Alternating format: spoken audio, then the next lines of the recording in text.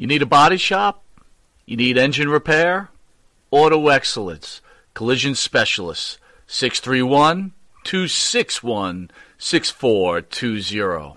That's 631-261-6420. Auto Excellence.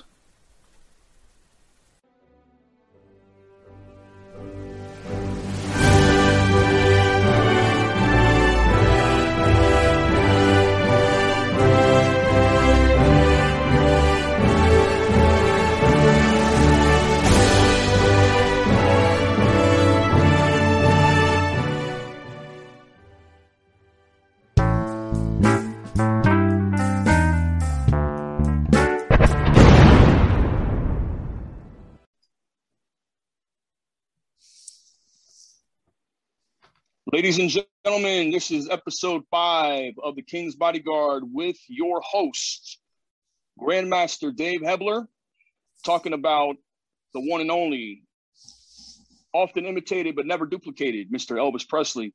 So, Dave, getting back to some of those interesting fan questions you've received over the years, man, I'm dying to know what are some of those more interesting questions that you've received.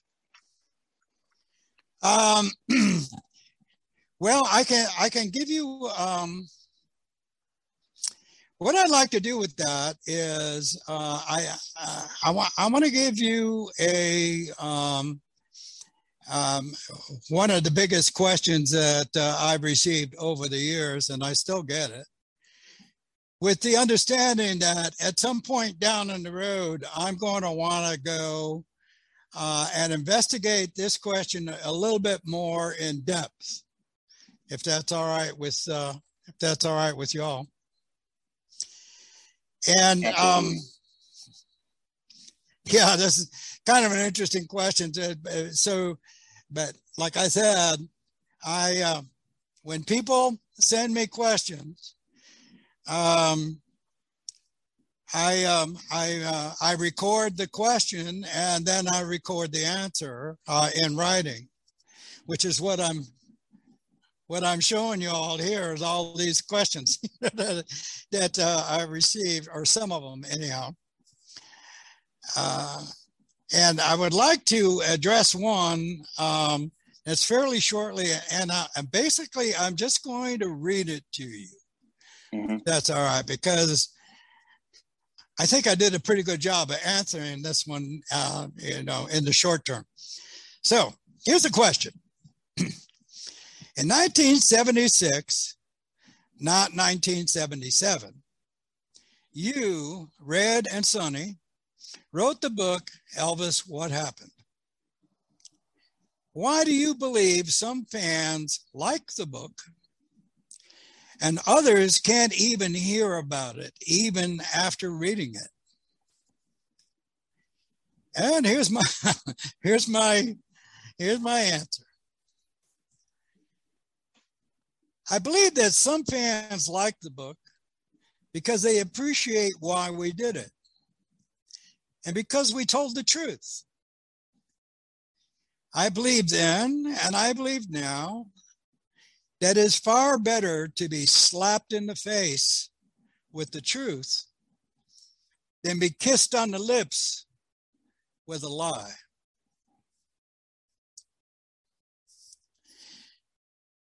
You see, there is beauty in truth, even if it's painful. Those who lie twist life so that it looks trust to the lazy, brilliant to the ignorant, and powerful to the weak. But lies only strengthen our deficits. They don't teach anything. They don't fix anything or cure anything. Nor do they develop one's character, one's mind, one's heart, or one's soul. That's a quote by a man by the name of Jose N. Harris, which I thought it was appropriate. So now to my words. I believe that some fans hated the book because they don't want to hear anything negative about someone they cared about. And some of them still don't want to hear the truth. I understand they're feeling that way, but they were not there. And because they were not there, they cannot actually know or even want to understand the truth about Elvis the person. They love Elvis the singer, Elvis the movie star, and Elvis the performer. They don't know, nor will they ever know, Elvis the person. They would rather believe those who tell them sugar-coated excuses and outright lies to explain Elvis the person than understand that Elvis the person had his good points and his bad points, just like you and me. One of his bad points was that he was addicted to drugs. But that doesn't make him a bad person. It makes him a victim.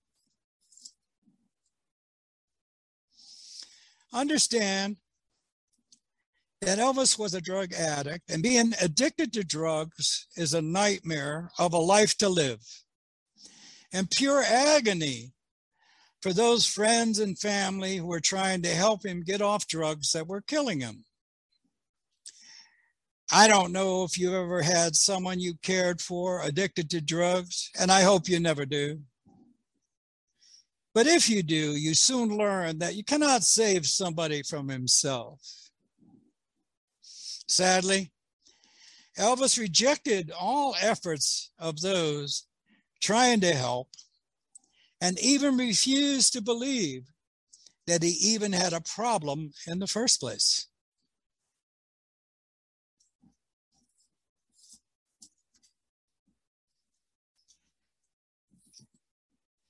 So many questions.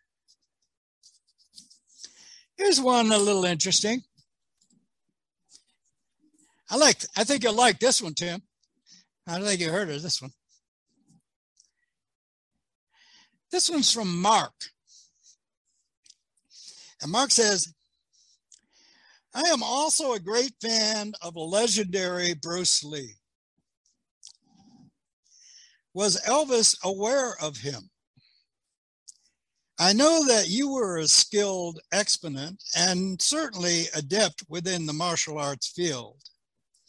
How do you think Bruce Lee would have stood up against Elvis or even you in a match against Bruce? Well, here's the answer. Yes, Elvis was aware of Bruce Lee. And since I actually did spar with Bruce on a number of occasions, I can say within the narrow confines of that particular experience, I gave as good as I got and he gave as good as he got. It was more of a fun thing. You see, when you're sparring, you're not out to kill your sparring partner. It's not a blood sport. You're not trying to hurt him. It's just a challenge of sparring with somebody who has great skill. And that's what you get out of it. As for Elvis and Bruce, I will just have to speculate. Because you see, Elvis never competed in any kind of a tournament. And he never really sparred against talented martial artists, to my knowledge. Bruce Lee, on the other hand, never competed in tournaments either. But Bruce Lee was in incredible physical condition. He was an athlete, and he was strong, and he was fast. He really was a talented martial artist. Elvis Presley was the greatest entertainer that ever lived. but he certainly wasn't the greatest martial artist who ever lived. And in that sense, my speculation would be that Elvis would not have stood much of a chance against Bruce. Or me either, actually.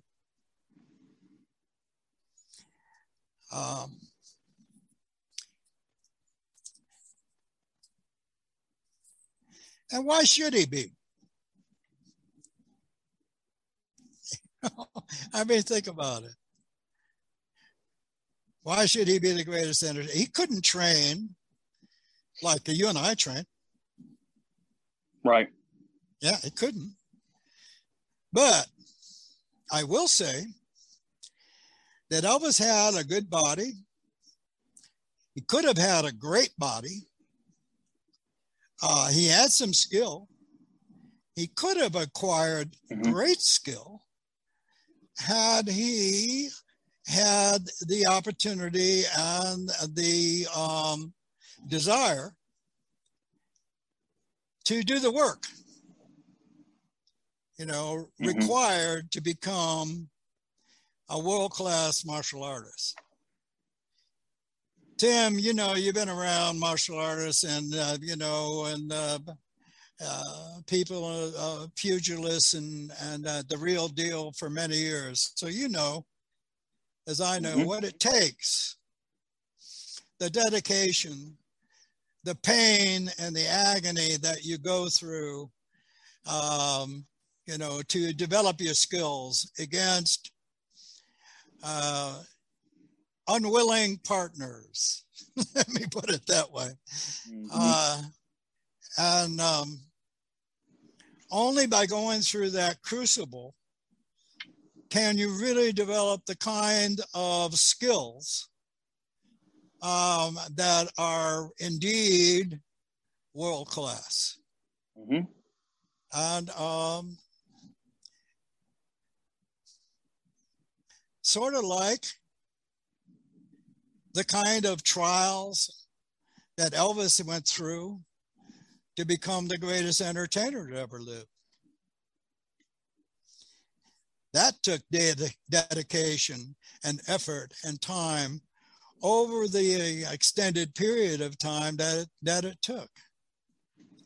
Now, he did have amazing natural skills, which he developed to become the greatest entertainer.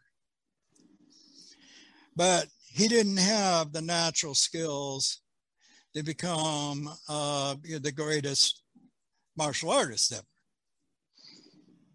He just didn't. I don't either. I don't consider myself to be the greatest martial artist that ever lived. There are a lot of people better than me. I did all right. Let me put it that way. Well, that's the mark of being humble, because there's always somebody out there better than you, whoever it is. I mean, there's a lot of people think that Chuck Norris is the greatest, but there's people out there that are better than Chuck Norris, But the one thing that could be said about Elvis, and I think you were telling me before, is that Elvis was probably one of the greatest promoters, ambassadors in the world in Kempo karate, because he promoted karate everywhere he went. Those of us who are in the martial art world, and especially those of us who are in Kempo, owe a great deal of gratitude to Elvis Presley for his sponsorship, his promotion, his love for what it is that we were doing. I mean, that kind of support was incalculable. I mean, Elvis at one time wanted to form his own martial arts organization. A lot of people don't know this.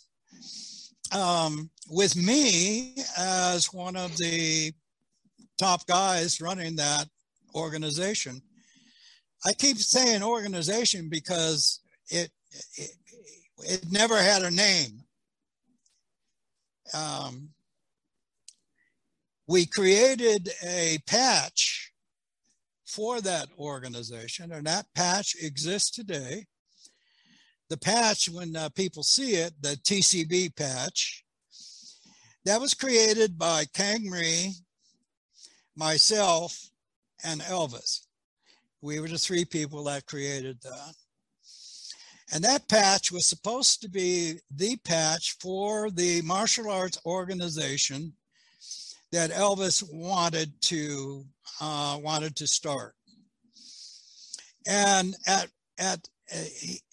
in the beginning, he was quite serious about it. I mean, all of the footage from the Gladiators and the New Gladiator, all of that was designed to kick off this martial art organization that Elvis wanted to form. Sadly, that never happened. But the remnants of that are still around. The DVD is still around from the Gladiators, and the patch, of course, is still around. But that's it.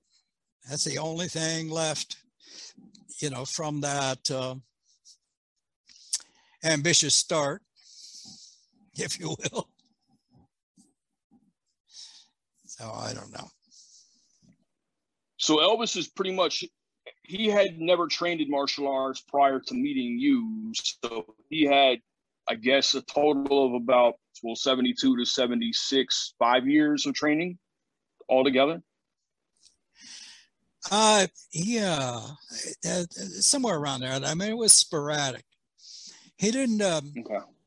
He didn't train on a regular basis. I mean, I probably gave him more lessons than anybody. Mm-hmm.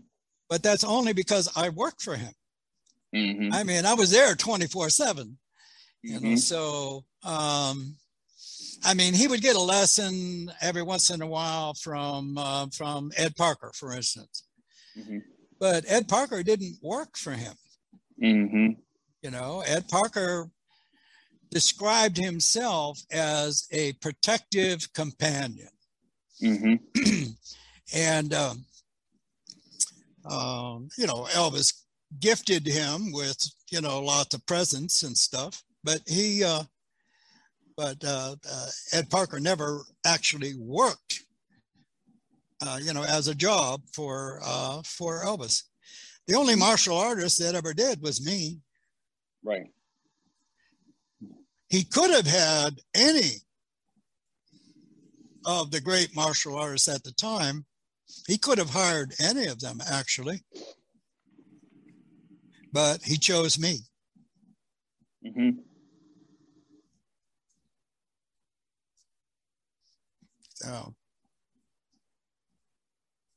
So like his training with Kang Rhee, that was pretty, I guess, sporadic as well, right? Because he really didn't do a whole lot under him. Oh yeah, it was all very sporadic. Okay. Yep.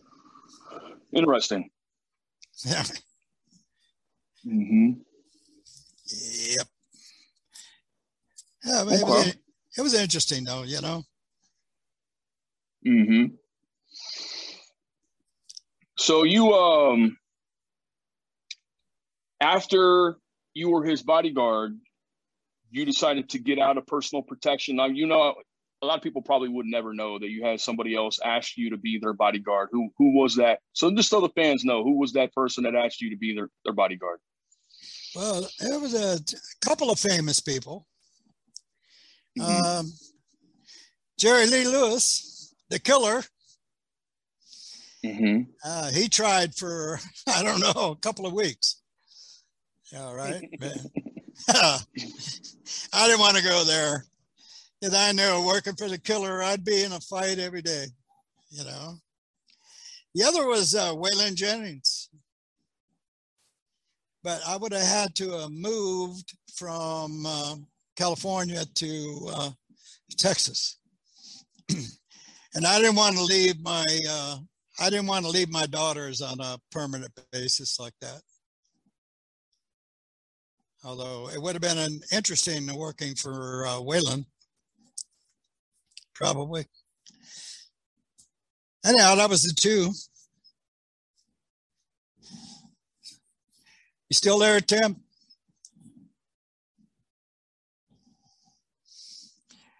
Lost him.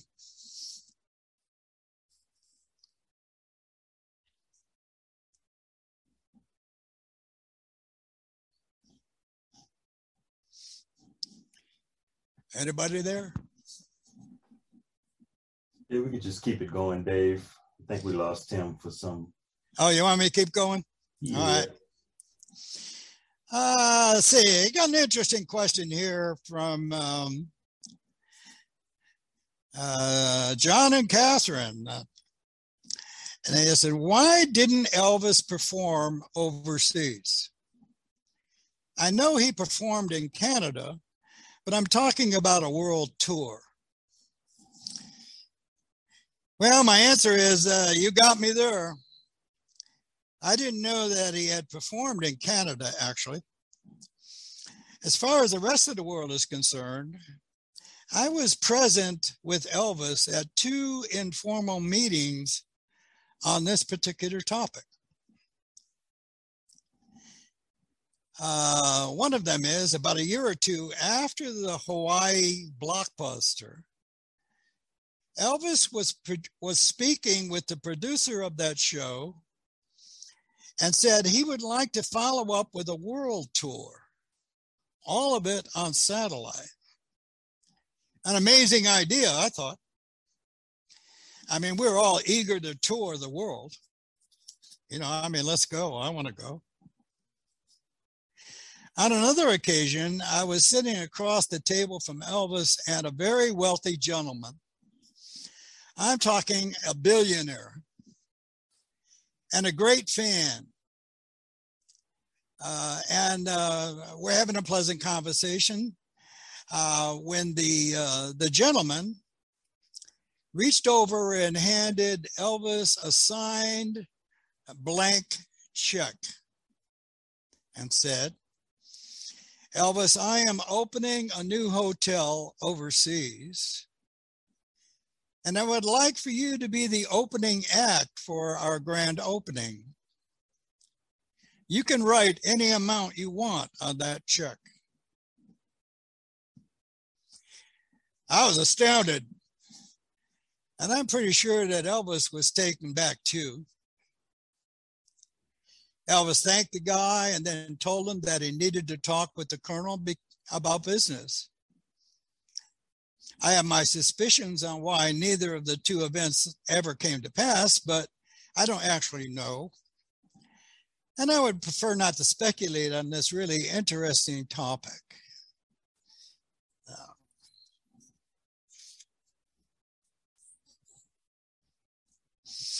Then sometimes you get questions that are just impossible to answer.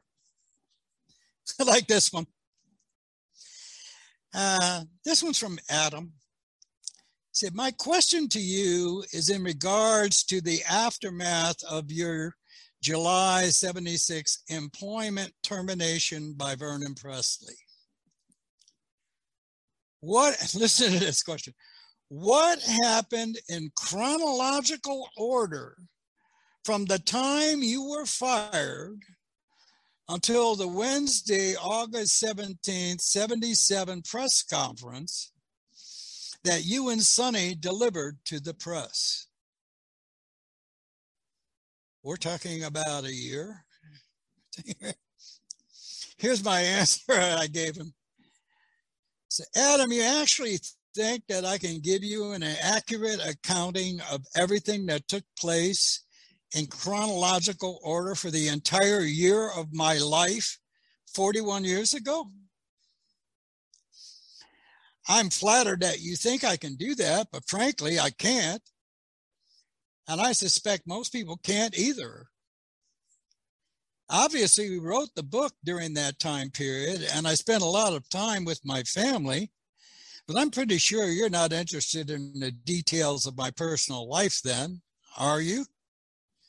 Just keep giving accurate information on the dates of various photos, and I'll continue to be grateful, my friend. This guy used to, he'd see one of our photos and he would send me the information on where that photo took place. which was kind of interesting. Here's another one that was kind of interesting that you might like. It's kind of different.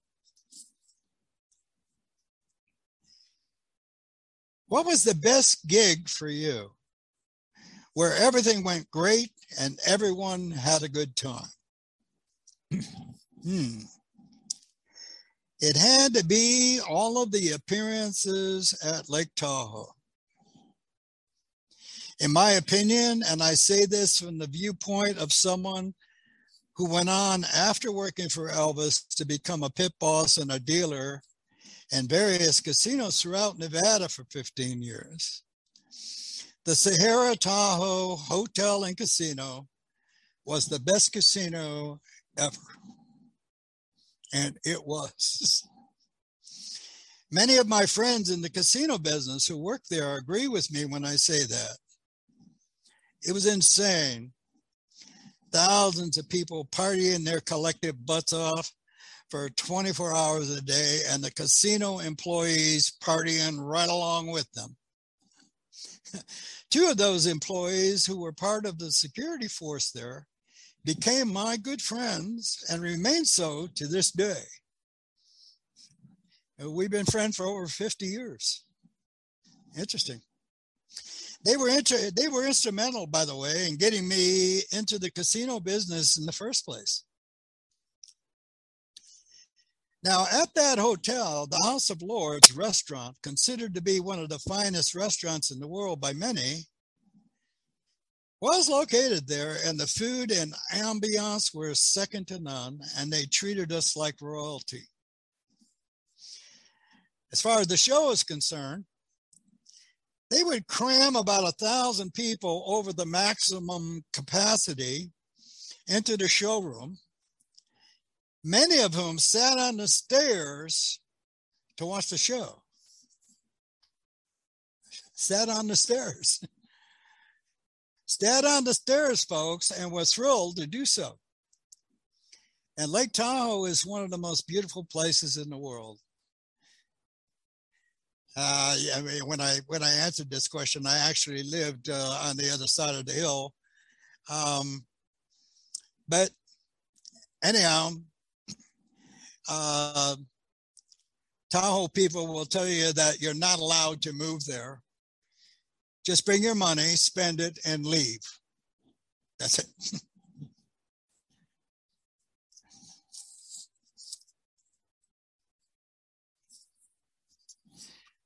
Let's see if I got another interesting one for you guys.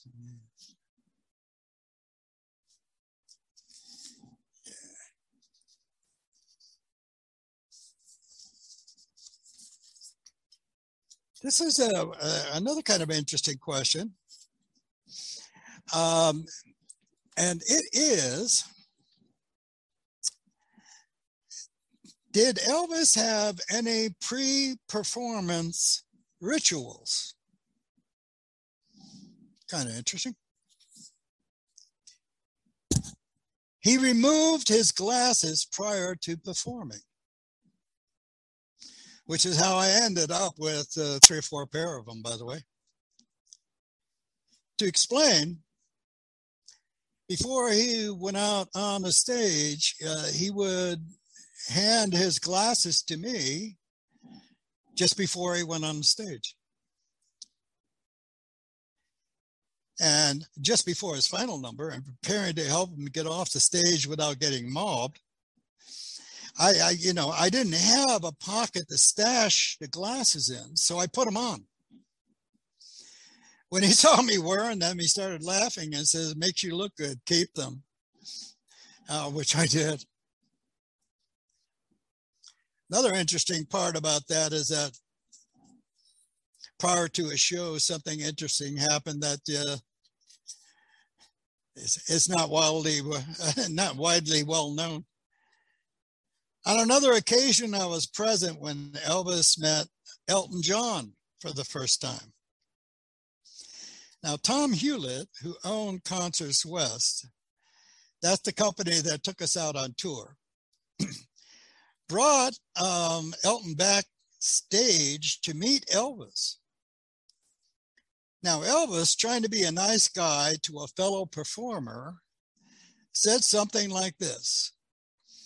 You know, Elton, even after all these years of performing, I still get nervous before I get on stage. I imagine that you get that way yourself.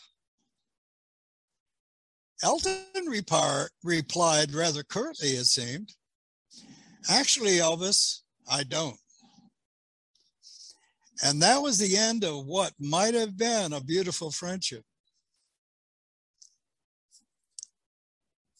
Kind of interesting.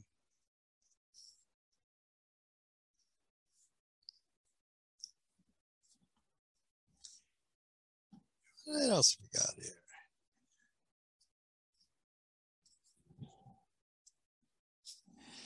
I really do get lots of questions, folks.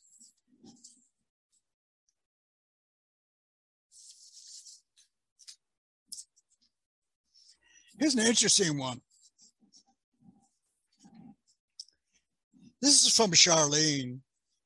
She said, what would Elvis think about the way he is remembered today, all these years later, with all of the fan sites, the thousands of fans that honor him at the vigils, et cetera, et cetera? My answer is that he and I actually had a number of discussions about that very topic in a general way. He knew that he was really famous.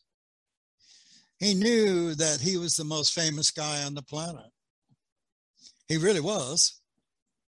And that did not escape his attention. He knew that. The conversation was, he would say to me like, I got that, but in a way I don't understand it. Why me?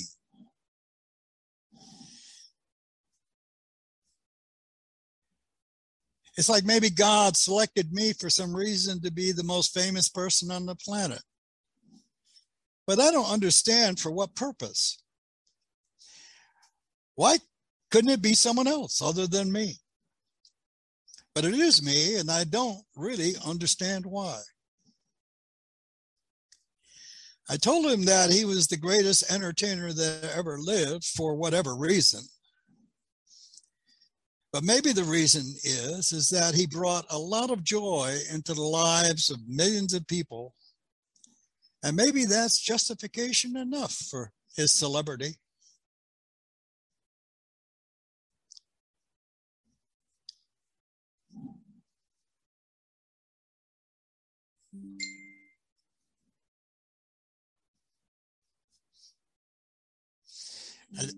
I got a tone there, and I don't know what that means.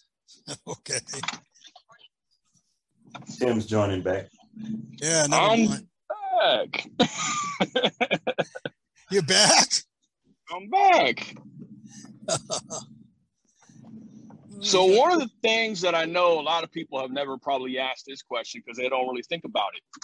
Only Elvis Presley that a lot of us have ever seen is Elvis Presley on stage in his jumpsuits, his wardrobe that he wore during performances. So like what type of attire or wardrobe did he wear outside of those concerts? Oh, golly. That was, that's kind of a hard question. I can tell you what he didn't wear. He didn't wear jeans. And I asked him about that once. How come you don't wear jeans? And his answer was, you know, when I was growing up, I had to wear jeans because we didn't have anything else. But now I don't have to wear jeans. So I don't. Mm-hmm. And he didn't.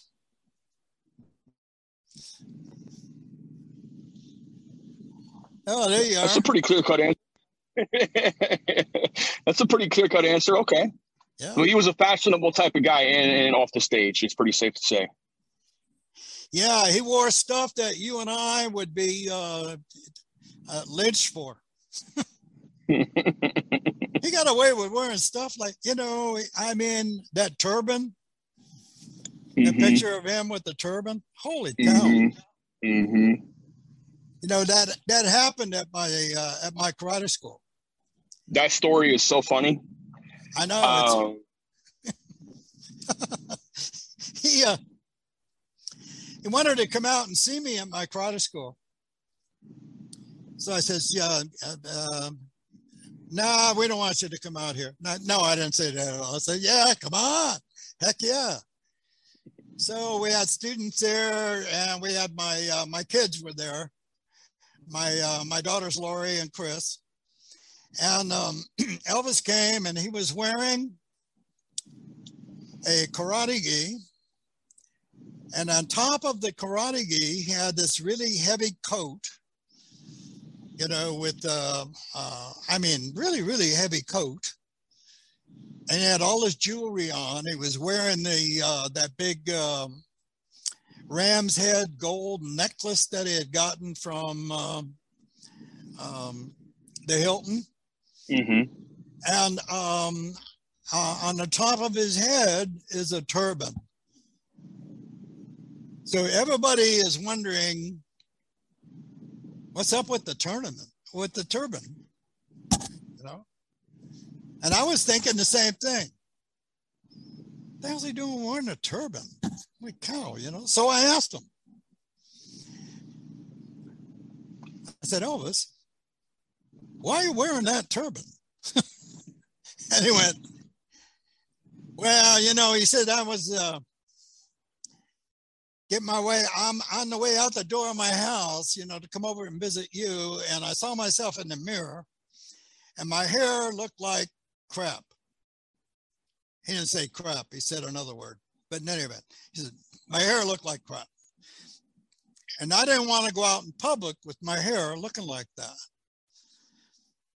So I grabbed this turban and stuck it on my head. And I thought, wow. Somebody just has a turban just hanging around in their house, right? Available to be put in. But don't you do that? I mean, when you go out of the house and your hair looks like crap, don't you put on a turban? I put on a hat, absolutely. Doesn't everybody do that? Right? So anyhow, that's the story of that. My daughters were just absolutely fascinated, with the whole thing. Yeah. Elvis is there, in that same picture, and he's explaining all of his jewelry to my daughter, Lori. And he explained to her what every single piece of jewelry he was wearing was. The whole history behind it. And she was just fascinated by the whole thing. That picture is pretty famous, though. And it's also my favorite picture. Of course, it's got my kids in it. So. And it's also in the book, the Elvis Experience book. Yeah, it is. It is in that book. Yeah.